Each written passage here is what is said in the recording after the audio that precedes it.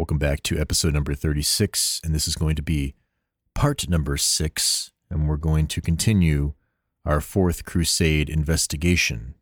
And we're going to make this one also freely available, because again, I think the Fourth Crusade is probably the number one thing that's brought up by the overt polemicizers against Rome from the side of Eastern Orthodox, generally speaking.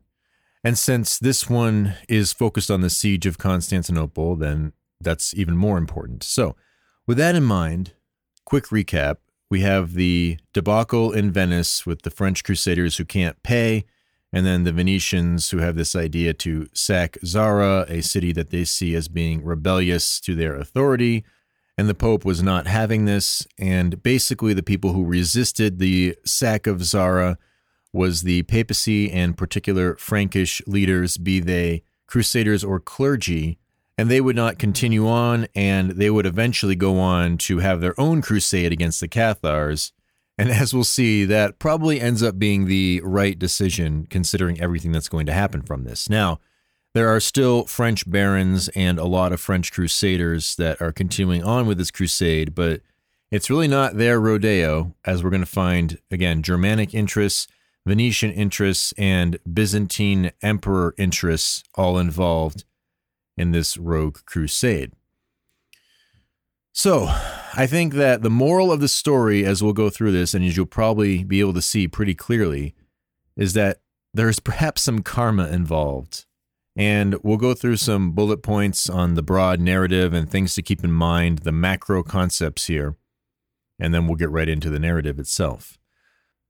So, first point, consider that after we go through all of this sad mess, that this could have been completely avoided if the Crusaders had, one, just listened to the Pope, whom the Eastern Orthodox and even Protestants often polemicize as being a god emperor, of which everybody just submits to blindly and stupidly and ignorantly.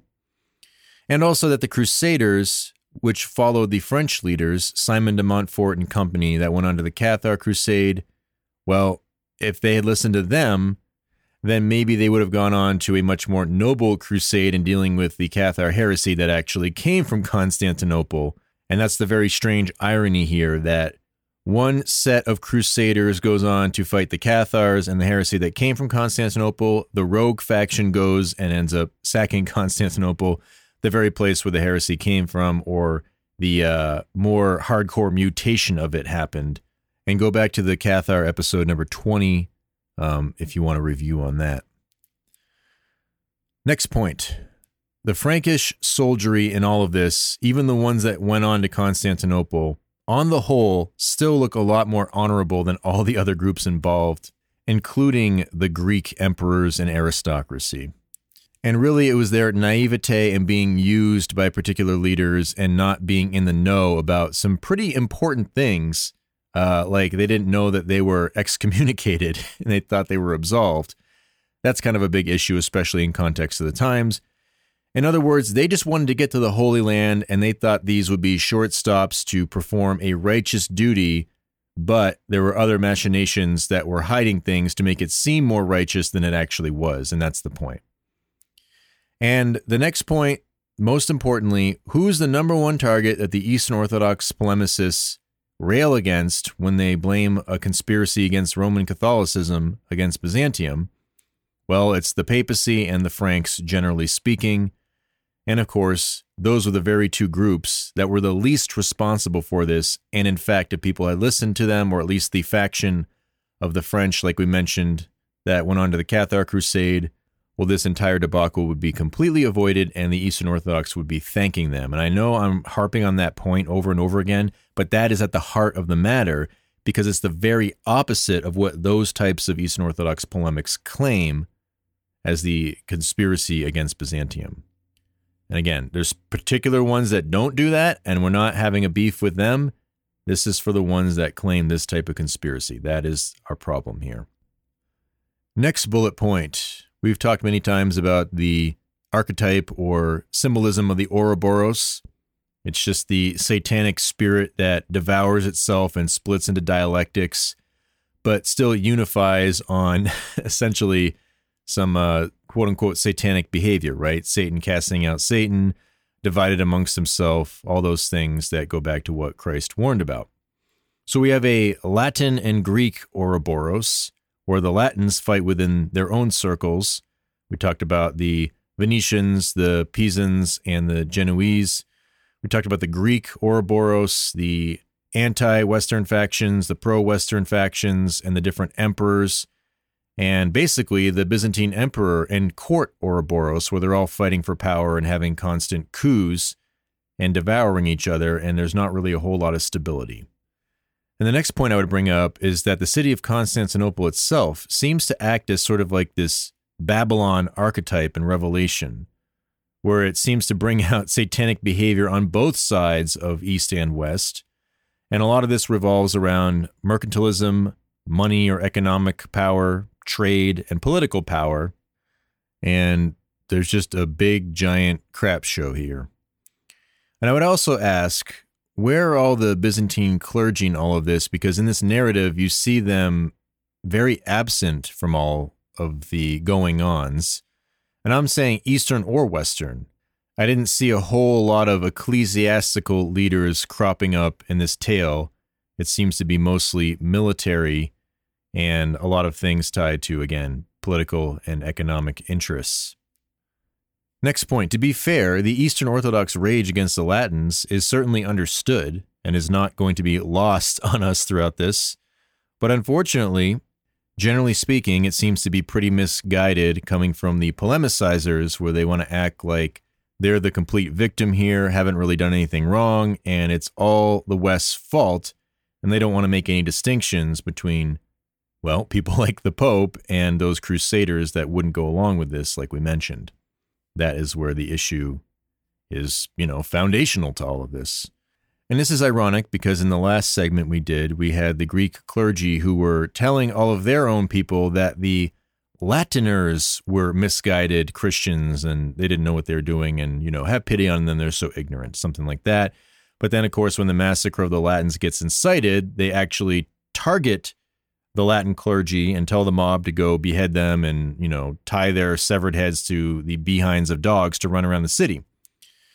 And the last thing I mentioned is actually the Venetians, despite not looking so good in a lot of this, did actually kind of keep their word, as did the Frankish crusaders who followed through on the crusade. And so if you want to take it strictly to people just doing what they say, and even if they're manipulating a situation, on the more important bargains they've had, they do keep their promises.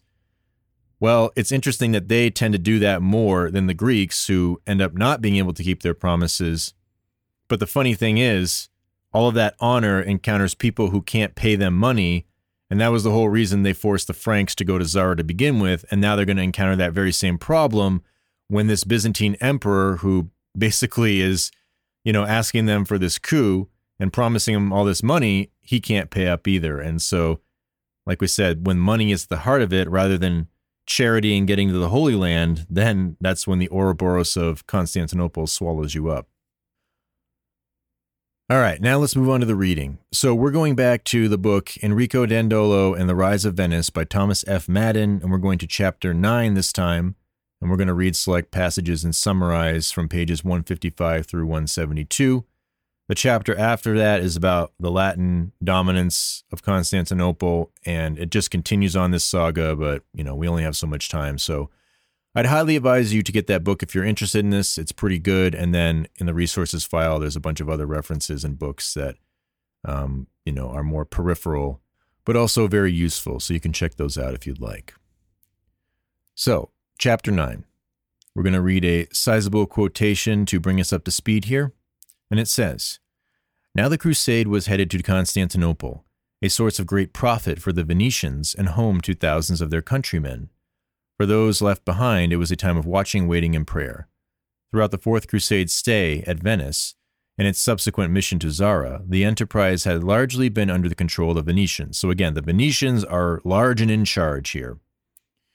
"Unable to meet their commitments, the Frankish leaders agreed to serve the interests of the commune for a time." So again, the Frankish leaders and crusaders who followed the Pope are not continuing on with this. Again, that's Simon de Montfort and that whole faction. But the ones that continued on are still owing them debts. And so there's still an understandability that, they've made a promise to do this and pay their debts. And ultimately, that's a means to an end because they want to get to the Holy Land. So, again, there is a noble intention here. It wasn't like these crusaders were like, let's go to Constantinople and screw up Byzantium.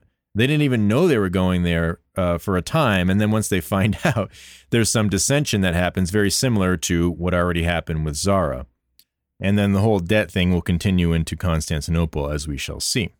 So with the Zara agreement fulfilled, there is sort of a shift in command here, and it says it's most evident in the sudden arrival of Boniface of Montferrat in December 1202. And he was followed a few weeks later by the envoys of Philip of Swabia. So those are going to be two key figures we'll elaborate on in just a second. The function and motivation of the crusade was changing. No longer could Enrico Dandolo direct the crusaders according to his will, as he did outside the walls of Zara. But you're going to see that he's still very much involved later on in the siege, and so he doesn't really take that much of a back seat as it would seem, despite the leadership and their objectives changing. And so, what was the objective that changed? Well, they state here that their decision to take up the cause of young Alexius Angelus, who would become the Byzantine emperor because of them, the fourth. And basically it says that although Dandolo supported the diversion, it was Boniface who had championed it from Rome to Venice and then to Corfu, which is a Greek island. And we'll talk about what happens there. And as long as the wayward Byzantine prince remained with the crusade, he would stay firmly within the circle of Boniface of Montferrat. So now we have a Byzantine royalty or aristocracy, right? He's from the Greek culture. He's Byzantium's own. He is trying to work with these crusaders to basically get put on the throne of Byzantium.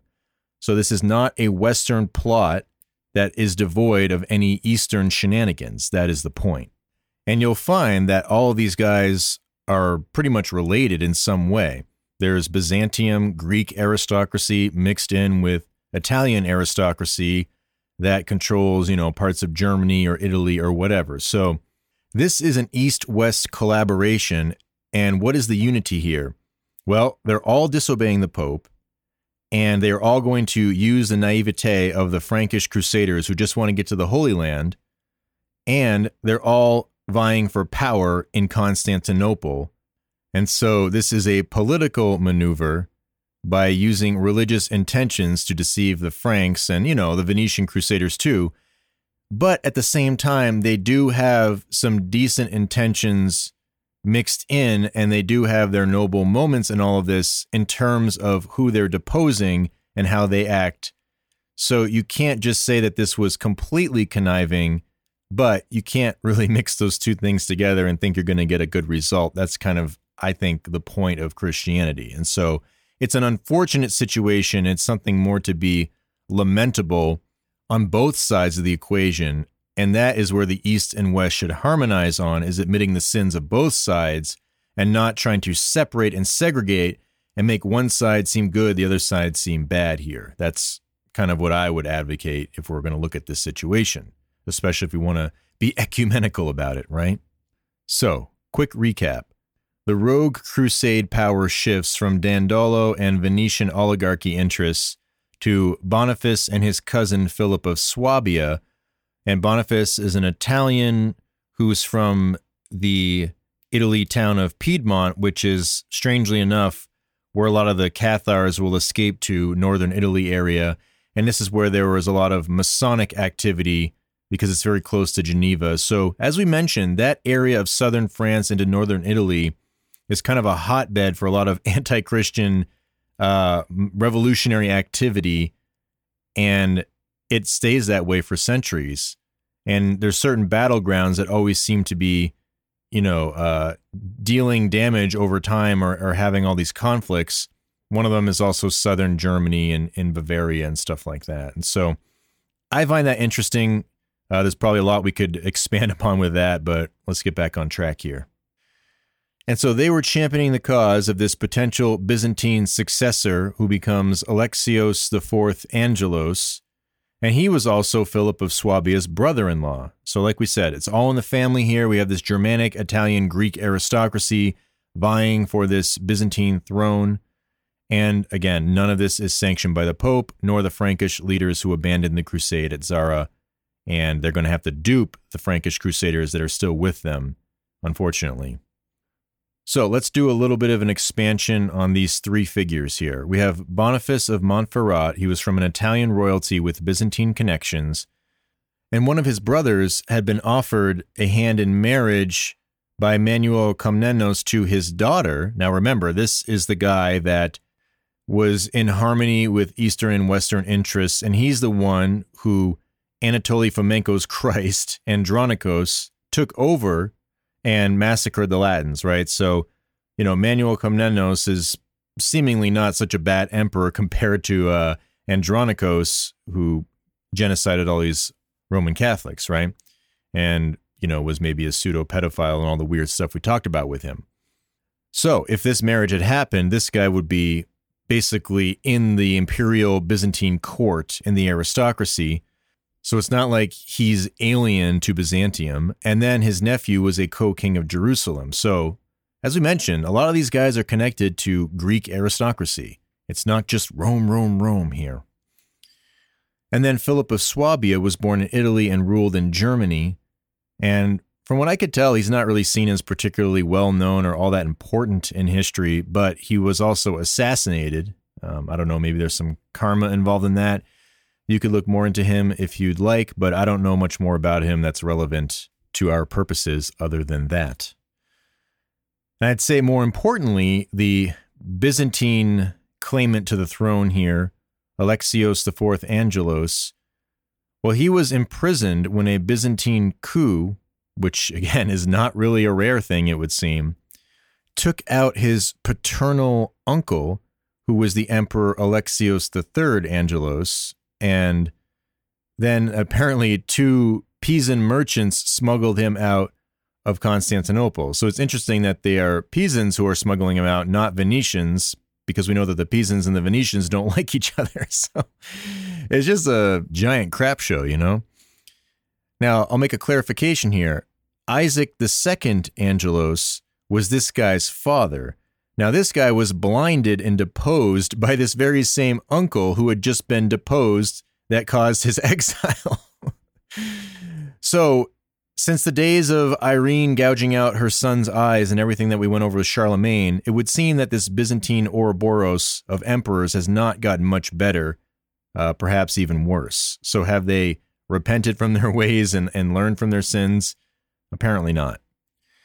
And then Alexios, after he takes Constantinople with the help of these crusaders and becomes emperor, well, somehow his father ends up getting released from prison and gets recrowned emperor even though he's blind.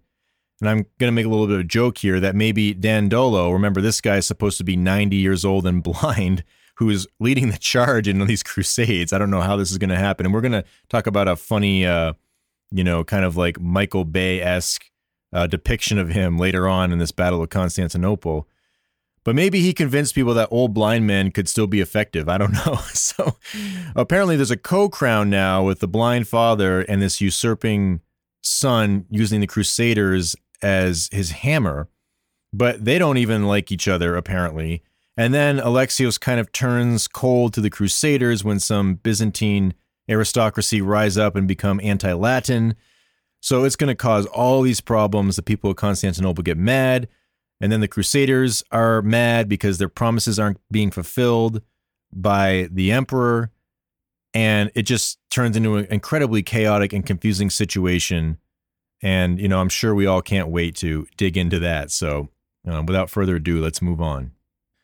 So with those three new main players involved in directing this crusade, what they do is they kind of do a little Byzantium world tour on their ships to try to gain support for the local surroundings in Greece and, just get support for this new coup. And apparently this is kind of how left-right political factions dealt with campaigning or winning elections, if you will, because the way they won elections was just going and taking a place by force, right? It's a bit different than these days, but they're still doing some of the fundamental things of trying to get support and campaigning and trying to convince people that they're going to be the emperor who's going to give them everything they want, right? So is this just kind of like political campaigns, Byzantium style back during these days? And apparently during this campaigning, they even picked up a few new crusaders along the way, and they stayed on this Greek isle of Corfu for a few weeks. Now, here's where you see the different cultures really come out between the Franks and the Latins and the Greeks. And why is this relevant? Well, refer back to what we've been over in the previous segments, where the Franks were protecting the popes from these Latin factions and Greek factions that wanted control of Italy and Rome, right? And so the questions we were asking was, were the Franks and the Pope the bad guys and usurping the Byzantine emperorship in comparison to Irene and the eye gouging and all that stuff, right? Well, now we're going to see the continuation of that and how the cultures act in all of these tricky situations. And so here we go. We have Italian, Greek, and Germanic aristocracy conspiring for the throne of Byzantium, and they're all camping out in this island. They're all, paisanos with each other, right? They're campaigning for, the Byzantium throne. They're on an exotic Greek island. There's probably some festivities going on. They're all kind of merchants and traders and whatever. So they're all kind of like shooting the you-know-what, while the Franks, meanwhile, camped out outside of town and perhaps maybe didn't want to participate in some of these exotic political campaigns. I don't know. But once the rest of the Crusaders' infantry got wind that they were going to Constantinople, well, that's when there was another descent and it almost derailed the crusade once again. But apparently the leaders were able to convince them to go to Constantinople, and this is how they did it. It says, quote, "However, the rank and file, or the infantry, agreed to perform the task of going to Constantinople if it were done speedily and if it were assured of quick transport to the Holy Land after." So these Frankish crusaders and also whatever Venetians are there that are the lower infantry, on the need-to-know basis folks, they're saying, we'll go to Constantinople and bring this Byzantine emperor back to his rightful place if we can just do it quick, and then we want to get immediately to the Holy Land afterwards and, get the debts paid and all that stuff, right? So they just thought that this was going to be a quick stop. This guy's the deserving king. We're going to restore him. And the interesting thing we'll find is that this soon-to-be emperor is talking himself up a lot, saying that Constantinople, they're all going to support me there. They're going to love me. Once they see me enter the city with an army, they're going to raise their fists and they're going to depose the current emperor, right? That's his American Idol LARP or Byzantium Idol LARP, right? But is that the actual case in reality? And we're going to see that that actually does become kind of a problem. Surprise, surprise. So the point is that the Franks and the lower level infantry, they're getting all these promises of things that seem to be pretty agreeable if people are going to keep their word. But the problem is, are they so naive to think that they're trusting in men rather than the Pope? But we're going to find out that a lot of them didn't even know they were excommunicated. And so you really have to feel for the Frankish soldiers throughout a lot of this. They are in the dark and they are just making promises and keeping them while other people are making promises and not keeping them to them. So like I said, the Franks look way more innocent and virtuous in most instances, but unfortunately at the very end, they kind of succumb to the satanic temptations of Constantinople with the final siege, as we'll see. But that also involves some Greek bad blood and shenanigans as well. So it's taking two to tango. Continuing on. As we mentioned, apparently the Venetians were quite comfy on this island and they had mercantile connections and some history that made them buddy-buddy at the time. They might have been warring in other times, but it says, quote, "Despite the circumstances of their stay in 1203, meaning they're Latins about to perform a coup on Byzantium, well, despite this, there does not appear to be any discord between the Venetians and the people of Corfu at this time. But, like we said, you had the Franks camped out separate, and I think it's fair to assume that they were the ones much more eager to get to the Holy Land. And also, maybe we mentioned this, if not, it's kind of important. The Venetians had a history of passing on crusades because they'd rather stay at home and make money through trade. And this is similar to that Hungarian king we talked about, who would only, delegate people out to go to crusades when it was convenient to get favors from Rome, whereas the Franks seem to be the ones who are more wholeheartedly and self-sacrificingly committed to getting to the Holy Land. And again, this flies in the face of the Eastern Orthodox polemics against the Franks, because these guys are trying to help out the Christian Empire in Byzantium. So, and it's a grave injustice, I think, to keep blaming the Franks for all these things on the whole. I'm not saying there's no instances where there's bad things happening, but especially in this whole debacle, like we said, they seem to be the most virtuous and most pious of all these competing factions, even once they all get to Constantinople. And so, even more to this point, upon reaching Constantinople after they departed from this exotic island, it states, quote, "For Enrico Dandolo and the Venetians, Constantinople was a familiar sight. Not so for the Franks. Very few of them had ever been to Constantinople. Indeed, few knew that so large a city existed in the world. They had never beheld so many and such marvelous or magnificent palaces, and the many domes of Orthodox churches were also strange and marvelous sight." In other words, the Franks had much more humble origins, and perhaps later on, they might have succumbed to some of these temptations of this Constantinople Babylon Ouroboros, because it's about 100 years after this we see all the weird stuff with the Templars. Now, whether they were guilty or not, it's tough to say, and that's something that I'm going to look into more later.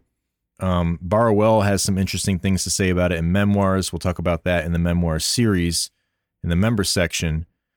But if the Templar charges were true, well, it would kind of make sense that these types of crusaders might have stayed in the East and been the ones succumbing to temptations and, all the things that go with it, right? Making money, fractional reserve banking, and then, sexual immorality and all the things that seem to go with, the Ouroboros of Byzantine emperors and all of these political machinations, despite having aspects of all this mixed in with Christian duties to defend the Holy Land. Continuing. So once at Constantinople on the outskirts, they all debated their battle plans. How are we going to, take this place over and get this emperor back on the throne? And ironically, the blind Dandolo, who's 90 years old, allegedly, he had the most experience and knowledge, so he actually makes the battle plans, but he can't even see physically. So it's kind of, I guess, ominous maybe. So the soon-to-be Emperor Alexios IV boasted that once the people of Constantinople saw him with a crusading army, essentially they'd immediately side with him in performing this coup. And again, is this delusions of grandeur? We shall see. And it says, quote, "Young Alexius had assured the barons that his mere presence at the head of an army would cause the people of Constantinople to rise up and overthrow the tyrant.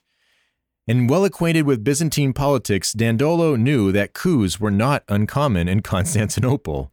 So again, a coup to get a new Byzantine emperor on the throne, that's kind of par for the course in Constantinople. Dandolo knew this. And so they were kind of trusting that this young king or future king had all this support in Constantinople, and maybe they wouldn't even need to draw a sword at all, right? Similar to how they thought it would go at Zara. But the ironic thing that might get lost on this is that they are siding with a Byzantine emperor rather than the Pope, right? They're going against the Pope's wishes. Now, here's the ironic thing that we talked about. We mentioned how the Byzantine emperor kind of acted like a pope sometimes. He's appointing the clergy. He's appointing the yes men and the people who are, theologically favorable to him. And if the emperor liked to engage in heresy or do things that justified his own personal, sins or whatever, then he'd appoint the clergy he wanted to allow that for justification, right? Whereas Rome was always against that. So here's another instance where this is all going against the Pope and Rome's wishes and appealing to the idea of a Byzantine emperor knowing better, right?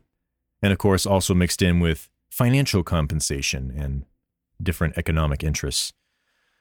And so the book goes on to describe that some of these barons weren't quite as confident as this future king in his boast of his popularity in Constantinople. And so they actually decided to wait for about 9 or 10 days to gather intelligence and find out what his actual support was in the city. And they describe it as thus. And so for 9 long days, they waited and watched, always expecting the promised revolt or at least some news of conditions in the city from young Alexius's friends. Nothing happened. The city seemed to ignore them. So they go in expecting all these people going to be murmuring about, this young emperor, he's going to come back and he's going to save us from this tyranny. But nobody seemed to care, and there didn't seem to be anybody who was noticing them at all coming from his representation in camp. So obviously that's not a very good sign. And I would also ask, who is more to blame in this situation in terms of people being dishonest? Well, it's the Greek prince trying to gain the throne of Constantinople, right? Everyone else is keeping their word from the Latin side, despite some people omitting certain things, right? So we're not ignoring the sins of the Venetians, but we're saying that when you can't keep your word at all and you're making all these false promises, that's more of a mortal sin than the other ones we've been describing. That's kind of the point I'm trying to get at here. So continuing on, Dandolo at least knew he'd get the Venetian support, because remember, the Venetians have a good presence here, especially after the massacre of the Latins actually helped them, oddly enough. But the Pisans would probably back, ironically, the current regime of Alexius III because of their own little Latin beef, their own little Latin Ouroboros, right? And it says, quote, Dandolo, therefore, likely knew about Alexius III's agents who were spreading the word among the people that the young prince, or this future Alexios IV, had promised to lay the Orthodox Church prostrate before Rome. So here's the interesting thing. The Pisans are Latins, right? But they would back the current emperor, and then the Venetians, who are going to crusade and trying to get a new emperor, well, they're going to probably be backed by the Venetians in the Latin quarters. So this is separating 2 different Latin factions to support 2 different emperors who are Greek. And so, as we said, this is not a Latin versus Greek thing. There are conspiring factions on both sides to try to get particular benefits, and a lot of it's tied to mercantile activity, right? So that's the point. It's not an East versus West thing. And also, the most important thing is this East and West Ouroboros is all ignoring the Pope's orders. That's the point. Because the current regime under Alexius III, they're anti-Roman Catholic Church and saying the Orthodox Church is in charge and we're going to keep them in charge. The Pisans don't care because they're getting their business done. And then we have this usurping emperor who's going to unite the East and the West, but it's really under Venetian interests. And, like I said, it's just a big mess. So, also kind of lost amongst all of this is that the French Crusaders were innocently naive in this situation because, as we mentioned, they're being completely manipulated by the Byzantine prince who's saying that he has all this support in Constantinople, which he obviously doesn't. The Venetians are lying, or the Frankish barons that are leading them and following the Venetians, by telling them that they've all been absolved of their sins at Zara by the Pope, and they haven't. They're still excommunicated, technically. So again, they are the least likely candidates for a Frankish conspiracy or a power grab of Byzantium. So let's move on, do a little more reading. And it says, the Crusade leaders met to discuss the situation. And once again, here's a very important passage.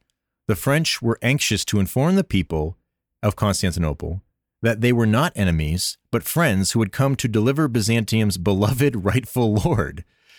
So the French guys think that all Byzantium loves this king and we're going to restore your rightful king and we're not your enemies. We're just here to help you out. That's their mindset. And more importantly, it says, they could not understand that for most Greeks, a rightful lord was whoever could seize and hold power in the capital.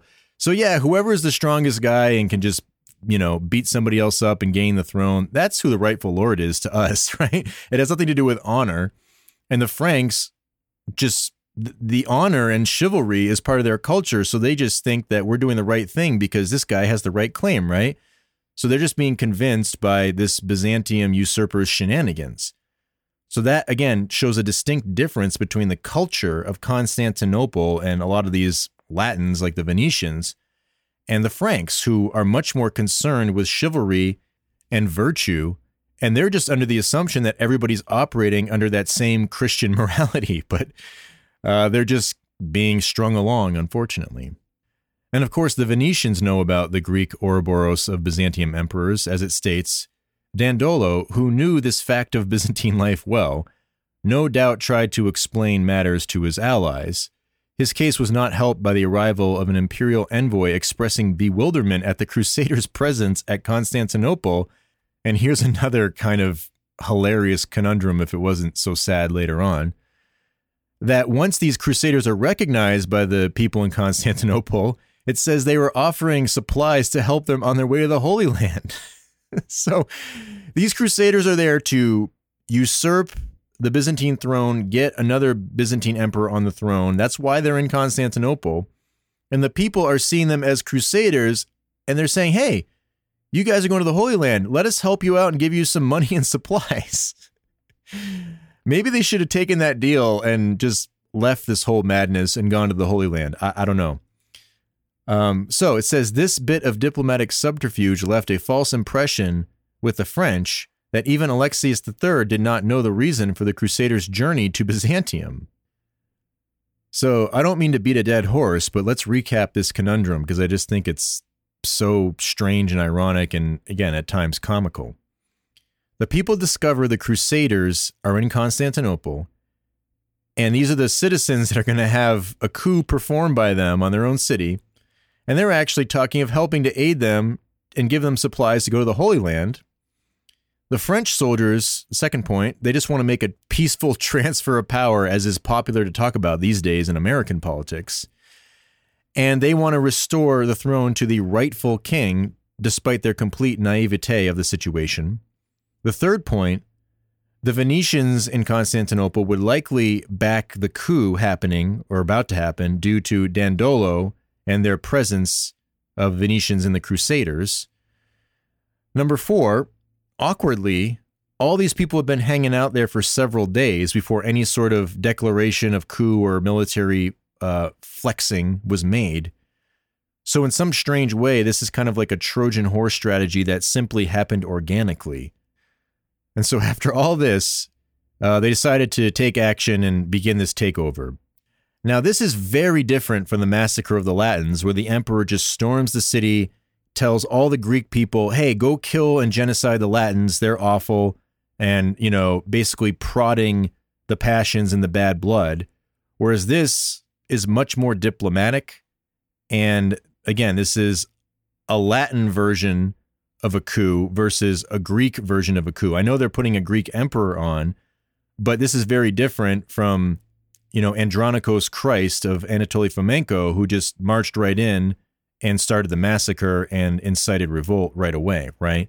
And he was, basically being backed by all the Greek factions. There wasn't as much Latin interest because that's who they're killing. And the Venetians are kind of, in the back door behind all of this, behind the scenes, right? So it's kind of night and day here if we're looking at it culturally and how they're performing these coups. Now, how other coups have worked, I don't know. I'm just saying that this is kind of a microcosmic example that might be more macro throughout the centuries of Byzantine coups. I don't know. But nonetheless, in their taking action to initiate this takeover, this is kind of how they approach it. Well, it kind of happened like an election campaign at first. They're walking around the city and doing campaigning Byzantium style and saying, hey, we're going to take over and depose this tyrant, and we're going to convince you to side with us, and they're going to make their campaign promises, right? And I guess they were making small declarations in certain sections of the city. I guess that would probably look like them going into a public space and be like, I am Alexios IV, your new emperor, follow me. And, having the Crusaders pull out their swords so they can see the military might and just see how many people respond. And you're going to find they didn't respond very well, where it says, quote, on several occasions, the barons dispatched vessels to the sea walls or messengers to the city gates to explain their mission. Each time they receive the same answer, a flurry of missiles. So every time they declare that they're there to, bring about the rightful ruler and restore justice and whatever their campaign promises were, people like shooting arrows at him or throwing rocks at him or throwing projectiles at him, right? They're like, boo, get out of here. Not exactly the fanfare that Mr. Alexios, the future fourth, promised all of these crusaders. Continuing, it says, at last they decided to concentrate their efforts on one final high-profile attempt to communicate with the people. On July 3rd, all 60 of the Venetian war galleys rowed out across the Bosporus, taking up a position very close to the capital's seawall. So all the navy is going to flex their naval muscle, and then the French soldiers are there on the ground. They're the ground troops.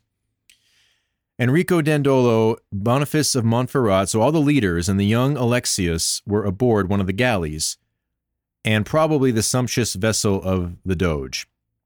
As expected, the galleys drew a large crowd of onlookers. The crusaders displayed the prince while shouting, "Behold, your natural lord."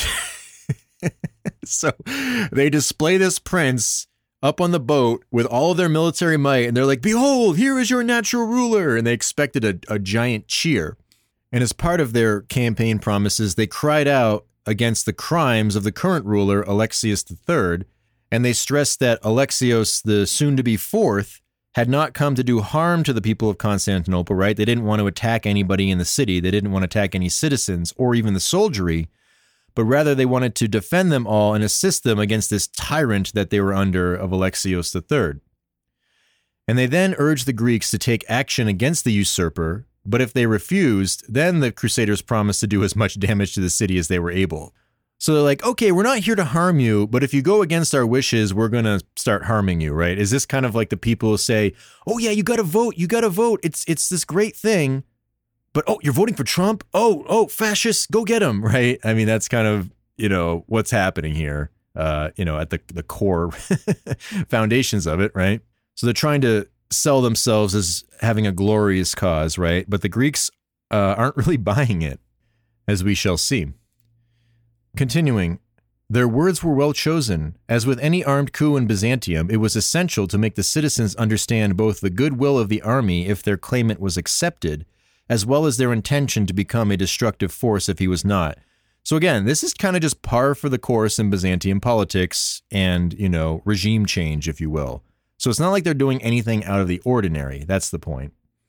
And also consider that this was, considering the context of the times, pretty diplomatic and non-violent to begin with, very different than the massacre of the Latins.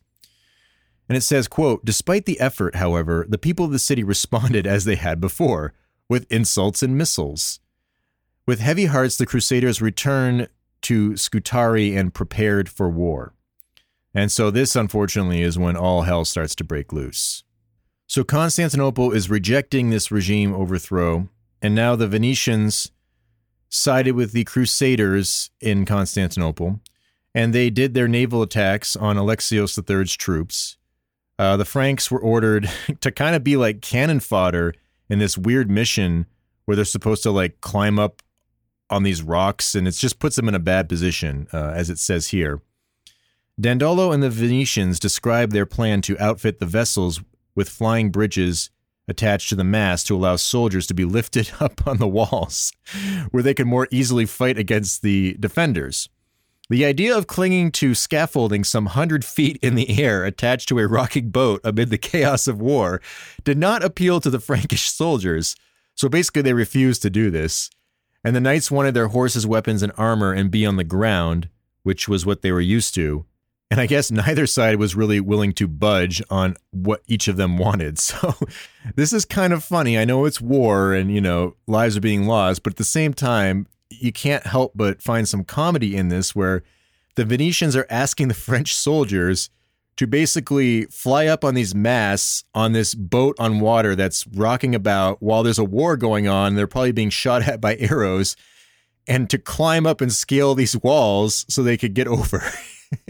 The French guys are like, hell no, we're not doing that. We want to go on the ground and attack on solid ground.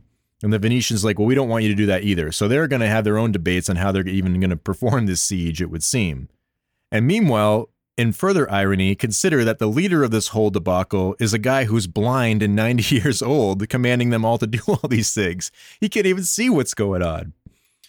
So speaking of Mr. Enrico Dandolo, well, what happens next is kind of like a holy miracle, if you will, at least in the way they depict it in the history books here. The 90-year-old blind doge, Enrique Dandolo, basically turns into Bruce Willis in Die Hard if he were in a sequel directed by Michael Bay. Or maybe he's like Blinken and Robin Hood Men in Tights fighting, maybe in reality, if you've ever seen that movie where he's thinking that he's attacking a bad guy and, you know, winning the battle when he's actually attacking a pillar in a castle wall and is basically beating down an inanimate object. So is that more like the reality here? So we're going to read the narrative here, and I think it's kind of hilarious to hear how it's described in the history books. So it says, quote, "At this point, Enrico Dandolo did an amazing thing. Standing on the prow of his galley, fully armed and with the banner of St. Mark waving in the wind before him, the blind old doge had been listening intently to the sounds of battle and the description of events from his men. When the advance of the transport's vessels halted, he ordered his own galley to advance to the shoreline and run aground beneath the walls. Not surprisingly, the men questioned the wisdom of this tactic. Dandolo erupted in fury, promising to do them bodily harm, and again, he's blind, if they did not put his vessel on shore. And so the rowers put their backs to it, and the Vermilion galley moved swiftly forward. All along the line, Venetian sailors watched in a surprise as the Doge's vessel came out from behind the transports and sped towards the shore. So this blind guy is up on the bow, like, you know, Leonardo DiCaprio and Kate Winslet in the Titanic, I'm flying, right? He's up there, and his ship is going out in front of the rest, leading the charge. And this blind dude is in full armor, and he's got the banner of St. Mark. So he's got this Christian flag waving before him, saying, "We will take this city, follow me." And his men are questioning this tactic, but this blind 90-year-old guy is going to tell them he's going to F him up if they don't go along with his plan. And continuing, it says, "Amid the torrent of missiles, like a Michael Bay movie, they could see the winged lion of St. Mark and behind it the figure of their doge standing bravely on the prow. As soon as the galley made a landing, several men grabbed the standard and planted it on the shore.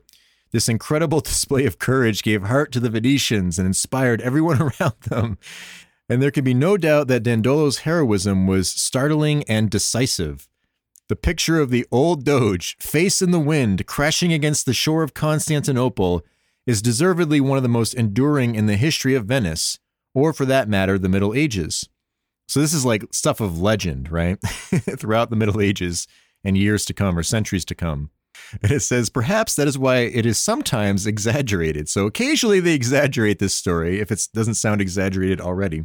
And they actually give you some historical books or writings examples of its exaggeration, one of them being Edward Gibbon's Decline and Fall of the Roman Empire. And we know that he's, you know, an historian with an axe to grind against Christendom, whom ironically is over-exaggerating this guy's glory. So that's kind of funny. He's anti-Christian, but he's pro-Dandolo. And here's where it gets exaggerated pretty obviously. It says, "Dandolo has been depicted, again, blind and 90 years old, mind you, as the first warrior on shore.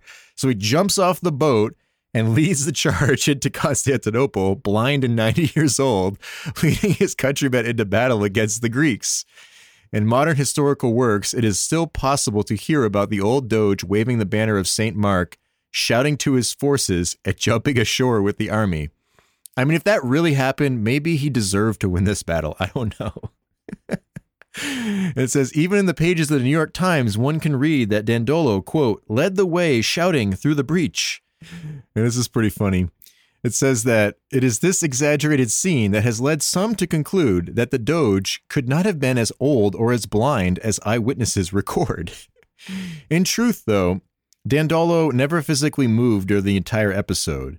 He did not grasp or wave the banner, nor did he shout orders to other ships, which would have been impossible in any case because they probably wouldn't have heard this 90-year-old guy yelling in the midst of all this chaos.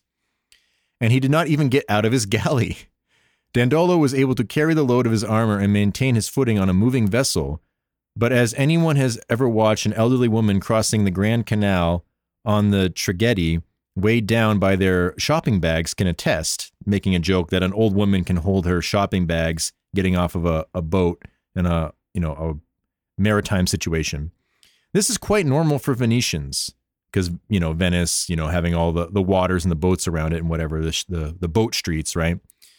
In short, Dandolo's dramatic act was well within the abilities of a vigorous man with no sight and abundant age. So, point being, he could have been up there and been seen as a symbol and balanced himself with his armor on, but to act like he was shouting orders and threatening violence against those people who were questioning his tactics, and that he jumped off the boat blind, 90 years old, ran onto the shores of Constantinople and led the charge against the Greeks, that might be the Michael Bay Splosions version of the story. But I do think if they ever did a remake of this scene in modern Hollywood, they should get Bruce Willis with his diehard wife beater on and with Michael Bay directing. That would be my choice, my casting and producing pick. So we'll let you decide what you think really happened with Mr. Dandolo and his dramatic act on the high seas attacking Constantinople. So continuing on after that, more fighting rages back and forth, but the result was basically this, quote, "The damage to the city and popular discontent with Alexius III's ability to prevent it was dangerous for an emperor with a challenger outside. So again, back in the day, if somebody lost a battle, they were seen as kind of unfit to rule. That's just kind of how it went. And we already mentioned this before. That's why Irene of Athens was very unpopular. That's why her son, of whom she gouged out his eyes, was very unpopular, right? All these things. And so the current regime's emperor is, getting questioned by the populace because they can't, hold off against this invading crusade championing the future emperor Alexios IV's cause. And it says, quote, "Late that night, Alexius III fled Constantinople with 1,000 pounds of gold and as many precious stones and pearls as he could carry, planning to use the money to raise additional forces. The emperor left his wife and heir behind to manage things in his absence. Given the poor quality of native troops, he probably planned to return with a mercenary army, but the Byzantine aristocracy was unwilling to endure the current danger any longer." So really think about this. The guy who was ruling Constantinople at the time, of whom is being usurped by this Fourth Crusade, well, when he sees that maybe he's going to lose the battle, instead of conceding and not causing any more bloodshed, he decides to flee the whole city with a bunch of gold and as much money and precious stones as he can take.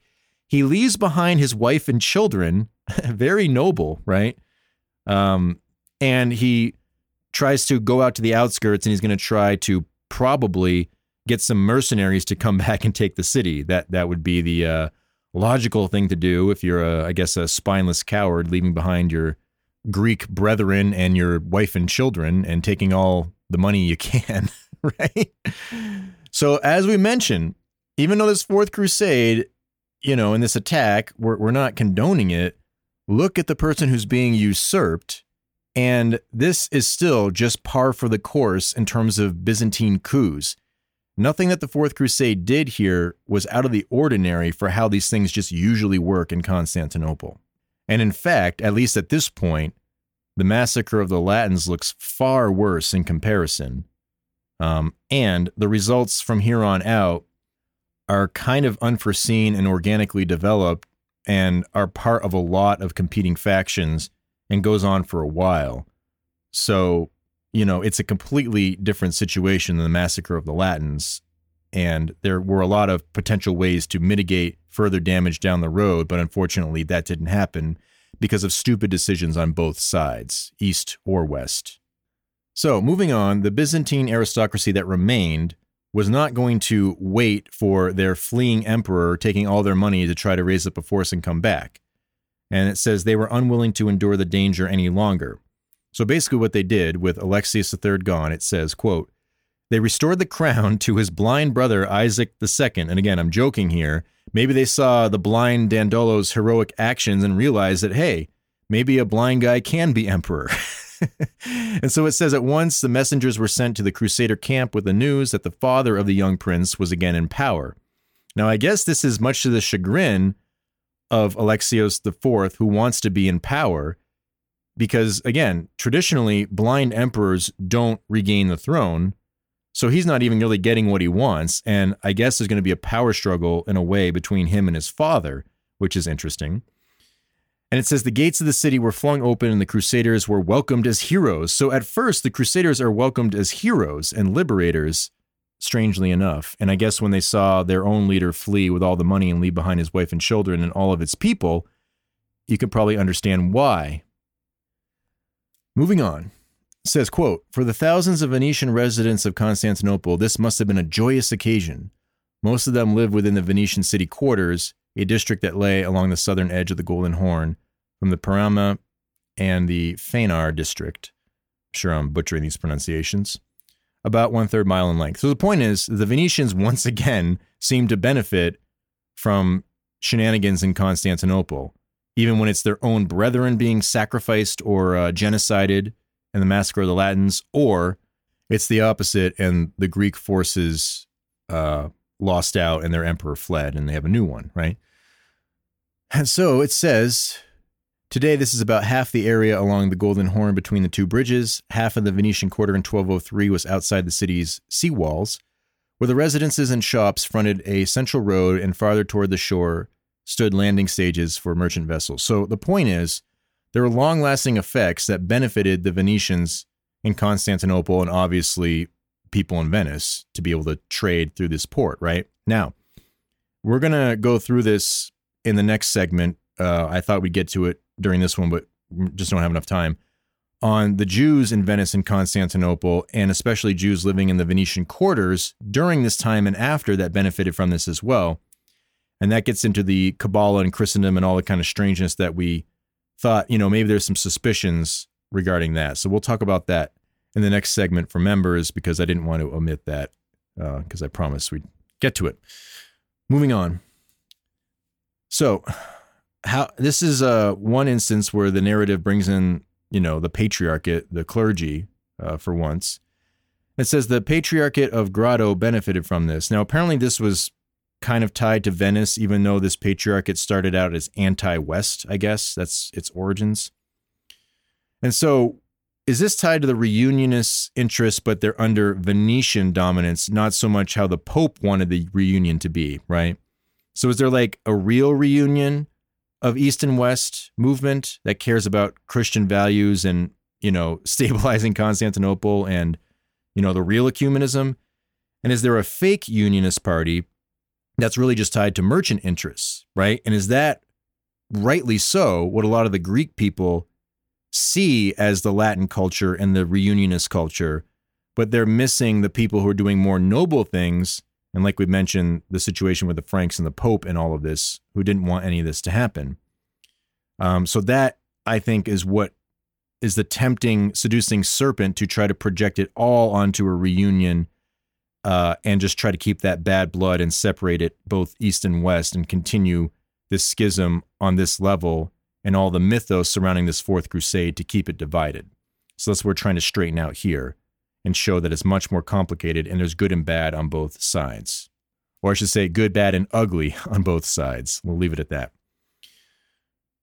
So, continuing on, it says, quote, on August 1st, 1203, the young prince was crowned co-emperor Alexius IV.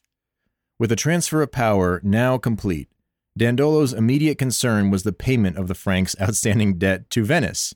So, Dandolo is going to honor the French soldiers' contribution and be like, all right, we're going to settle this debt out, you're going to get paid, and you're going to get more money as well, because apparently the agreement was to get 100,000 marks from Alexios IV to put him back on the throne, and that would be split between the Franks and the Venetians, and of that split, the 50,000 marks, 34,000 would cover that debt that had not been paid. But here's the problem. The Latin and Frankish side were trying to honor their debts and promises, even if they were temporal ones, whereas the Greek emperor could not honor his own promises, and as we mentioned, he's already reneged on a few, where he exaggerated his support in Constantinople, which basically led to the conflict in the first place. If he had all this support, they might have been able to take it peacefully. And now he can't even pay them. And maybe part of that is because the other dude who fled took a bunch of gold and, jewels and stuff, but left his wife and children, right? So we saw what was valuable in his eyes. So it says, quote, all was not well in Constantinople. Alexius was having a difficult time coming up with the money, again, 100,000 marks, to pay the crusaders. So he proposed that the crusading host remain in his service until the beginning of the sailing season. Now, is there a pragmatism here? This dude knows that the emperor he just usurped might come back with some troops. So could he want to delay these crusaders from going to the Holy Land and keep them there to protect him in case this guy comes back with some troops? So who knows if he could actually pay or if he's just making up an excuse. And judging by this guy's character so far, I wouldn't put it past him. So I don't know the logistics, but that's certainly a potential possibility here, something to consider. But nonetheless, on the other side of the equation, if you consider it from Dandolo and the Venetians' viewpoint, there's still an issue about leaving Constantinople here, because if that exiled emperor comes back with a mercenary force, well, the Venetians in Constantinople would probably be the ones bearing the brunt of that wrath, right? Because they were the ones that turned on him. And so out of all of this, the rank and file, and namely the Franks, wanted to get to the Holy Land. They didn't want to stay stuck in Constantinople, and they were promised they wouldn't be, right? That was the agreement. So this would be a hard sell to get the Franks to remain in Constantinople, but once again, Dandolo and Alexius IV are able to convince them, like they are whenever they dissent.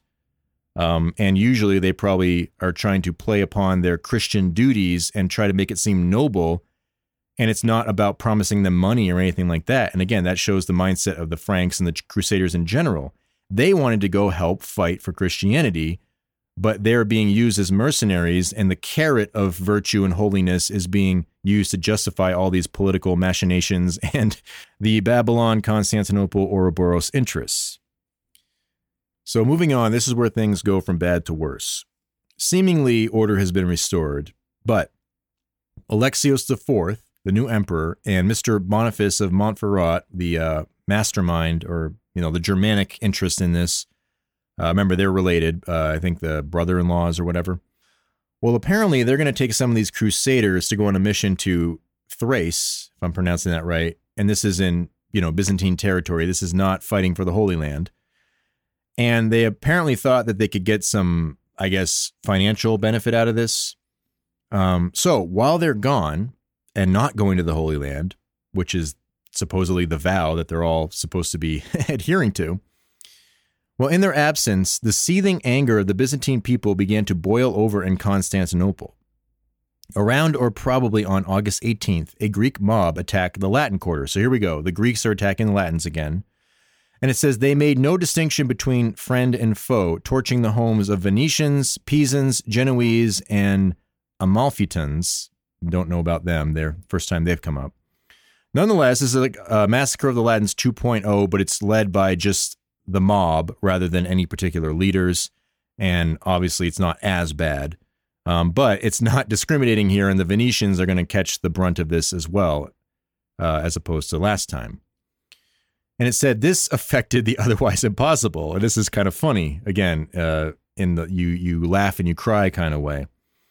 This attack reconciled the Pisans and the Venetians, right? They were like brutal enemies.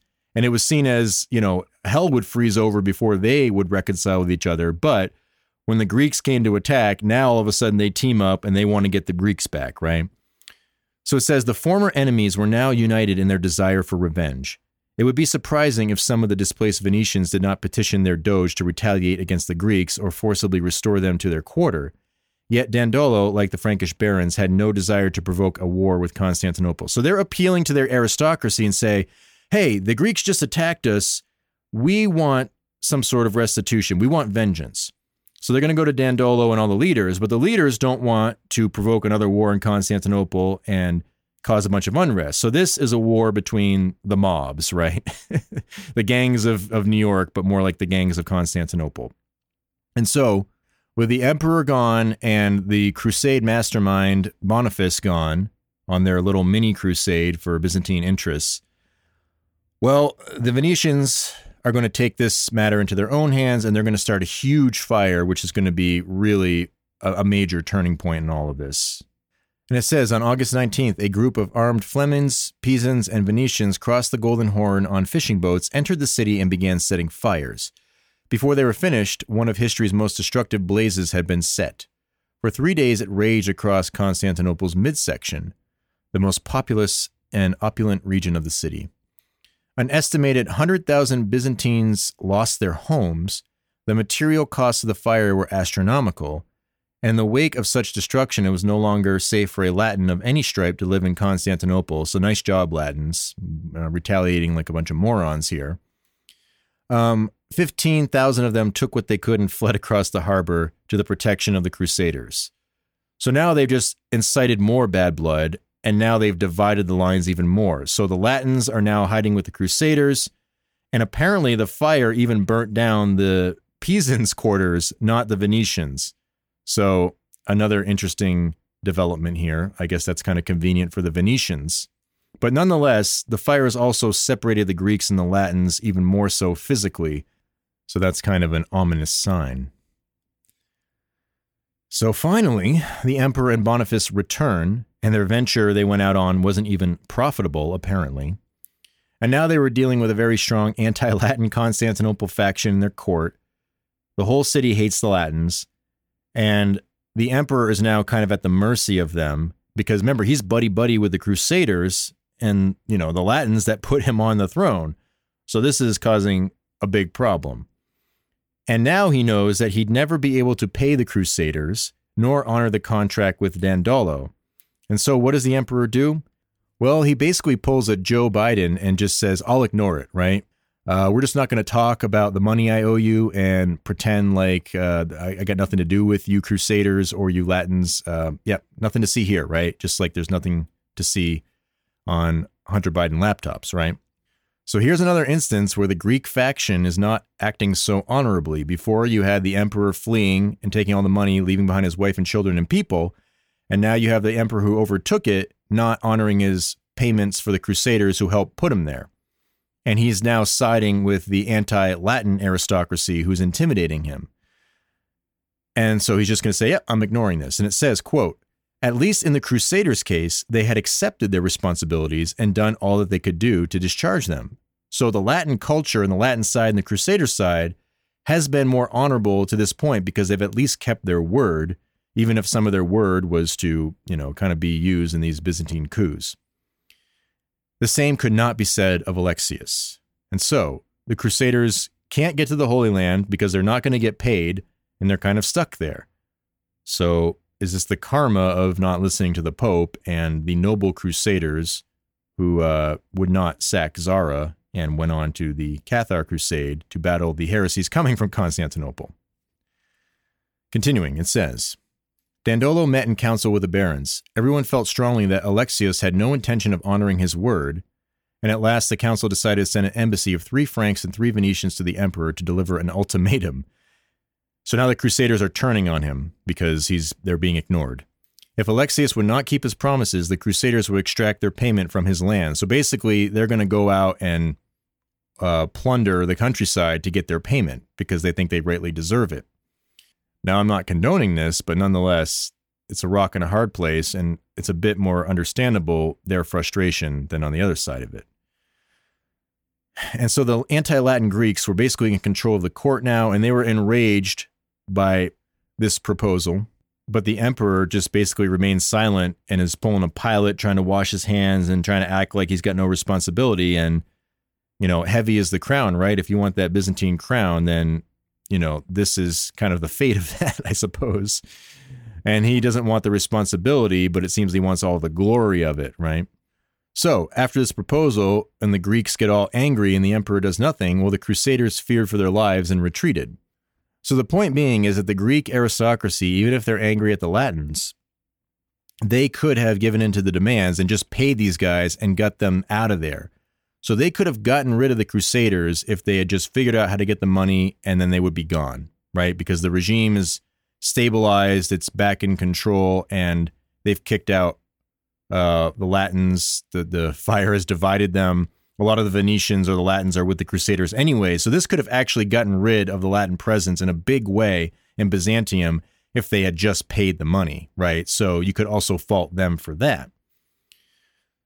So, of course, what happens? The Crusaders go back and they tell everybody what happened, and now the Frankish knights are getting mad because they view the Greeks as lacking honor because they're not honoring their promises, right? Which is understandable. And honor was also important to the Venetians, and like we've said, despite some of their legalism and omissions, they've actually kept their promises too. And basically, they align together to go out and plunder and get their money, and they engage in tactical plundering the rest of the winter in kind of like the suburbs of the city.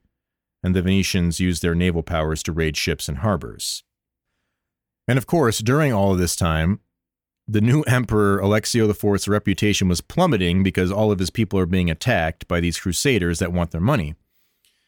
And this, of course, in typical Byzantine fashion, sparks a successful coup against him, in which this next guy, Alexius V, Ducas Mourtzouphilus, we're just going to call him Morty for short, he gains the imperial throne, and he tries to ward off the angry crusaders, but he's not very successful at it. And so he tries to use Boniface. Remember, he's the guy who's, orchestrated this whole crusade going to Constantinople along with Alexios IV. He's kind of like the middleman for the negotiations, right? Because he's still cool with Alexius, their, brother-in-laws or whatever. So Boniface's brother-in-law is now in jail, and he's not the emperor anymore. And he's sent out to negotiate with Dandolo, and Dandolo demands things that kind of just weren't going to happen. Alexios IV was supposed to return to the throne with a reduced punishment for Morty. So this usurper, Mr. Morty, he wasn't going to be killed. He was going to get a reduced punishment, but just give the power back to Alexios IV. He's our guy to negotiate with. Number two, he insisted on the payment that they will receive and to also get some extra gold. So this seems to be the payment of the debt. And also, there was Venetian contracts that were involved in all of this that happened during this, Alexios IV's short reign. So it all seems, kind of fair. They just want what they asked for, right? They're not asking additional demands, really.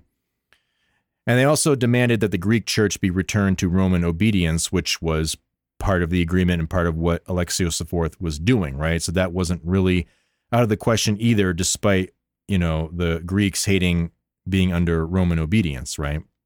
For particular factions in terms of clergy and the church.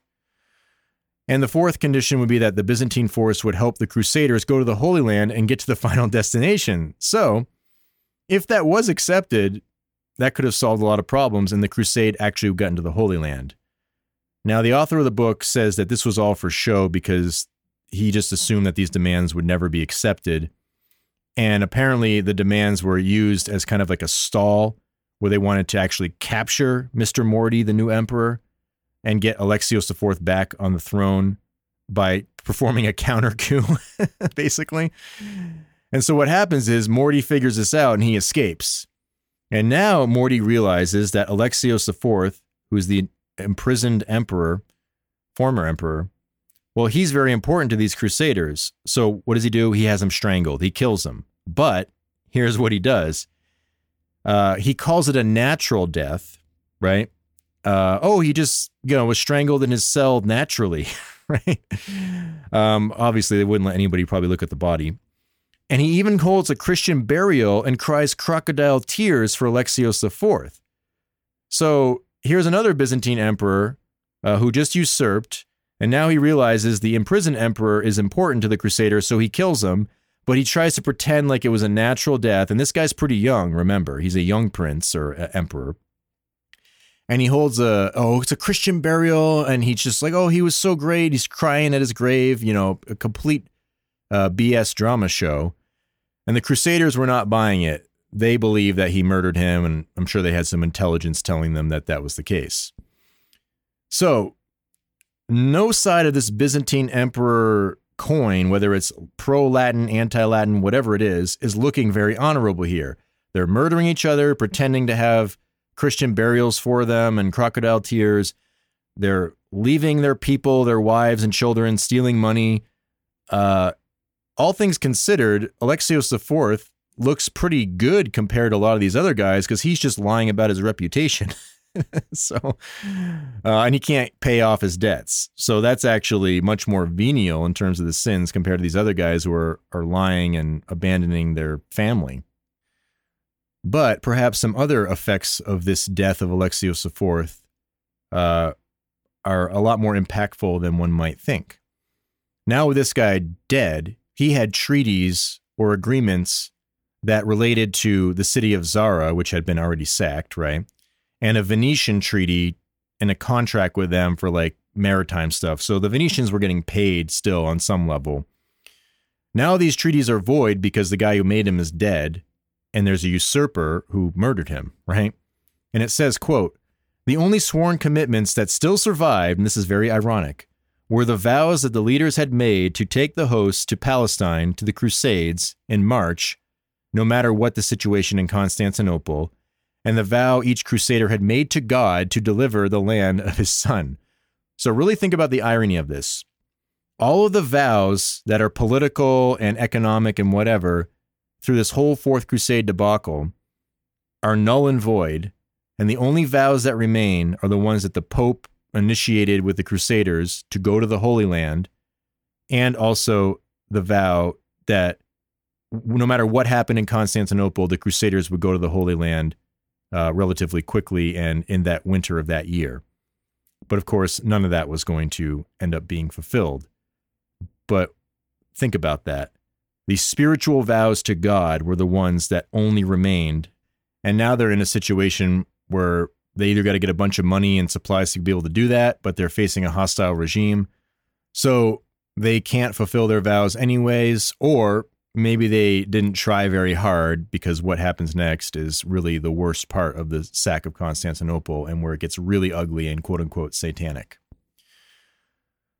But before this happened, apparently the Crusader clergy tried to salvage this situation, but they were going to act in defiance of the Pope to do so. Now here's again where it gets pretty interesting. The attack was based on the fact that Morty, who usurped, was a murderer. He had committed murder and therefore he was not legitimate. But at the same time, it says, quote, "Innocent III, the Pope, had already unambiguously," meaning it's not like Vatican II, a bunch of ambiguous language. No, this was clearly defined that the Crusaders were forbidden to do any attack on the Byzantines. That's what it says in the text here. So keep that in mind, Eastern Orthodox polemicizers who blame the Pope for the Fourth Crusade. He specifically ordered in a very direct way for the Crusaders to not attack Constantinople or the Greeks. But unfortunately, the infantry still didn't even know that they were excommunicated, let alone the Pope forbidding them to attack Constantinople.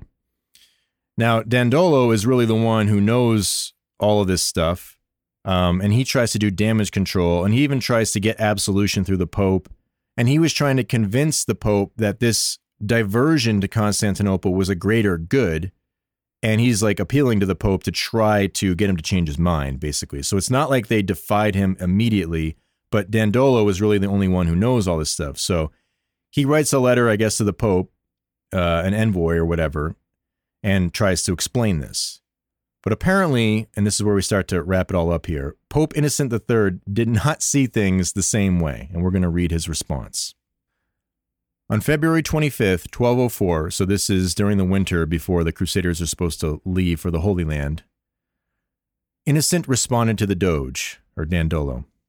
In a sternly worded letter, he blamed Dandolo bitterly for the destruction of Zara, a city that he knew full well was under the protection of Rome. He scolded him for his rejection of Peter Capuano. Remember, that was the cardinal who was telling him that he wasn't allowed to attack Zara, and the one he dismissed, as well as support for the attacks on Christians in the East. That he was scolding him for that. Finally, he warned the Doge not to rest smugly in his victory, for although matters had turned out well, seemingly at the time, it would have been better, or far better, if the crusade had made its way directly to the Holy Land. And I'd say it'd be hard-pressed to not agree with the Pope here, even coming from the most vehement of Eastern Orthodox or even Protestant polemicists against the Pope. Like I said, it would be hard-pressed to not to agree he's in the right on this issue with everything going on. It says, nevertheless, after cataloging these crimes, Innocent shifted his tone, professing that we refer to these matters for your correction in a spirit of genuine affection because the Father corrects the Son whom he loves. So even though he's being very stern, he wants to balance that out with some mercy and be like, I'm correcting you like a father who corrects the son whom he loves. And he commanded Dandolo and his countrymen to atone for their blemishes of their sins with tears of repentance. So he's calling for repentance and not to attack Constantinople and to get to the Holy Land, or I guess GTFO, right? And do this once they had received absolution. And he continued, and he said, thus having sought absolution in humility and having received it with devotion, you might press on with full strength toward recovery of the Holy Land. So this is the Pope's last appeal to get help to the Holy Land, to protect Byzantium, fight the Muslims, not kill anybody in the East, not attack Christians, have repentance, and do everything that they should have done at the start in Zara. One final chance, right? So what happens? Well, Dandolo attacks Constantinople anyways, leaves the Crusaders in the dark on this whole exchange with the Pope, except for those in the know, right? And I'm not saying that the French barons weren't in the know. Obviously they've been corrupted at this point to go along with whatever Dandolo and the Venetians were doing. And he expected that he could get an absolution afterwards because the Pope, that's the Catholic thing, right? If you are repentant, you can't be refused absolution. But nonetheless, he's going to defy the Pope and take Constantinople, or they're going to try. And they have this whole plan to divide the city up between the Venetians, the Franks, maybe even have Boniface as the emperor. But unfortunately, that would piss off the other Latins, having him be the emperor. So it was a complex situation, and they attacked, and they suffered an unsuccessful attack against Mr. Morty. So that's kind of ominous, right? One of their first raids, they lose. So is that kind of showing, is God on your side here, right? And finally, though, they persisted. Constantinople fell, and this attack was particularly brutal. All this bad blood had been building up over time. And still, nonetheless, some Byzantine historians, despite all of this, have some favorable things to say about the Venetians. Some of them polemicized the Frankish Crusaders in this particular attack, right? But ultimately, in the end, Zara ends up being organically restored to the Hungarian king where it was supposed to be. So all of the shenanigans in Zara just led to being what the Pope wanted anyways. And the Latins gain control of Constantinople, and that leads to a whole nother complex set of situations that the book will describe in the next chapter, in chapter 10, on the Venetians and the Latin Empire from 1204 to 1205. So if you want to continue the saga, feel free to read the rest of the book, but that's where we're going to sign off. And there's going to be tensions later on between the Franks and the Venetians, and obviously the Greek aristocracy under the Latins. Nothing's going to get better. And we know what ultimately happens to Constantinople centuries later when the Muslim Turks finally overtake it, and lamentably, Hagia Sophia gets turned into a mosque. So, to wrap up this saga, let's summarize and think about the lessons learned. This whole escapade, first point, was built up organically with shenanigans on both sides of the Greeks and Latins. Second point, the Frankish side on the whole was more honorable and actually held to their words, even though they were in the dark about a lot of things that if they knew about them, they probably would have refused to do. And on the whole, I would say they're just much less accountable. And the worst thing you could chalk up to them is naivete, and then finally turning fully satanic in the final siege of Constantinople. But again, compare that to the massacre of the Latins. And if nothing else, I'd say that those two events, the final siege and the massacre siege, are at the least equal in their shamefulness. And remember that the early French aristocracy and the ones that followed them that didn't even want to attack the Catholic city of Zara, well, Simon de Montfort and that whole crew went on to the future Cathar Crusades to again suppress the heresy of Manichaean dualism that came from Constantinople. ironically, less than a decade later. And the Venetians at least upheld their oaths, but their final mortal sin sack was quite shameful. But remember all of the Byzantine coups that were happening, and the one that happened in the midst of this crusade with Mr. Morty murdering Alexios IV, and then the previous emperor fleeing and leaving behind his wife and children and taking a bunch of money, not to mention leaving behind all of his people. And so obviously all of this happening during this time certainly did not help the situation and only enable the bad blood between the Greeks and the Latins.